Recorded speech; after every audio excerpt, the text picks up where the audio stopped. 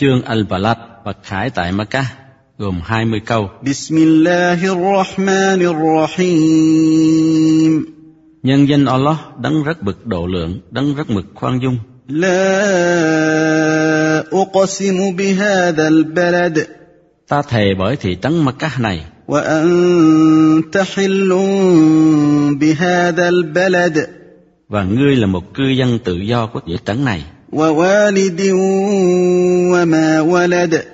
Và thề bởi đấng sinh thành Adam và con cháu mà người đã sinh ra. Laqad khalaqnal insana fi kabad.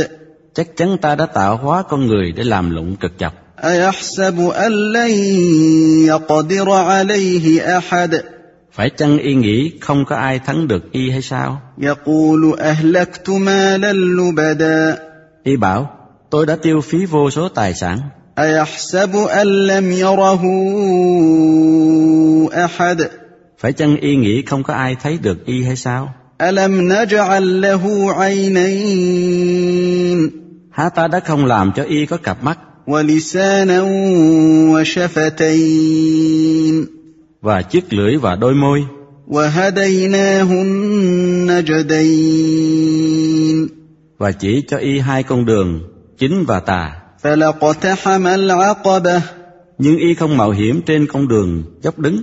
Wa ma adraka mal-'aqabah. Và ngươi có biết con đường dốc đứng là gì chăng? Fakku raqabah.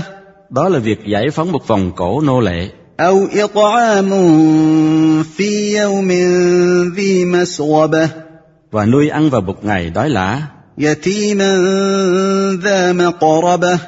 một đứa trẻ mồ côi thân thuộc, Aw miskinan dha matrabah. hoặc một người túng thiếu dính bụi đường.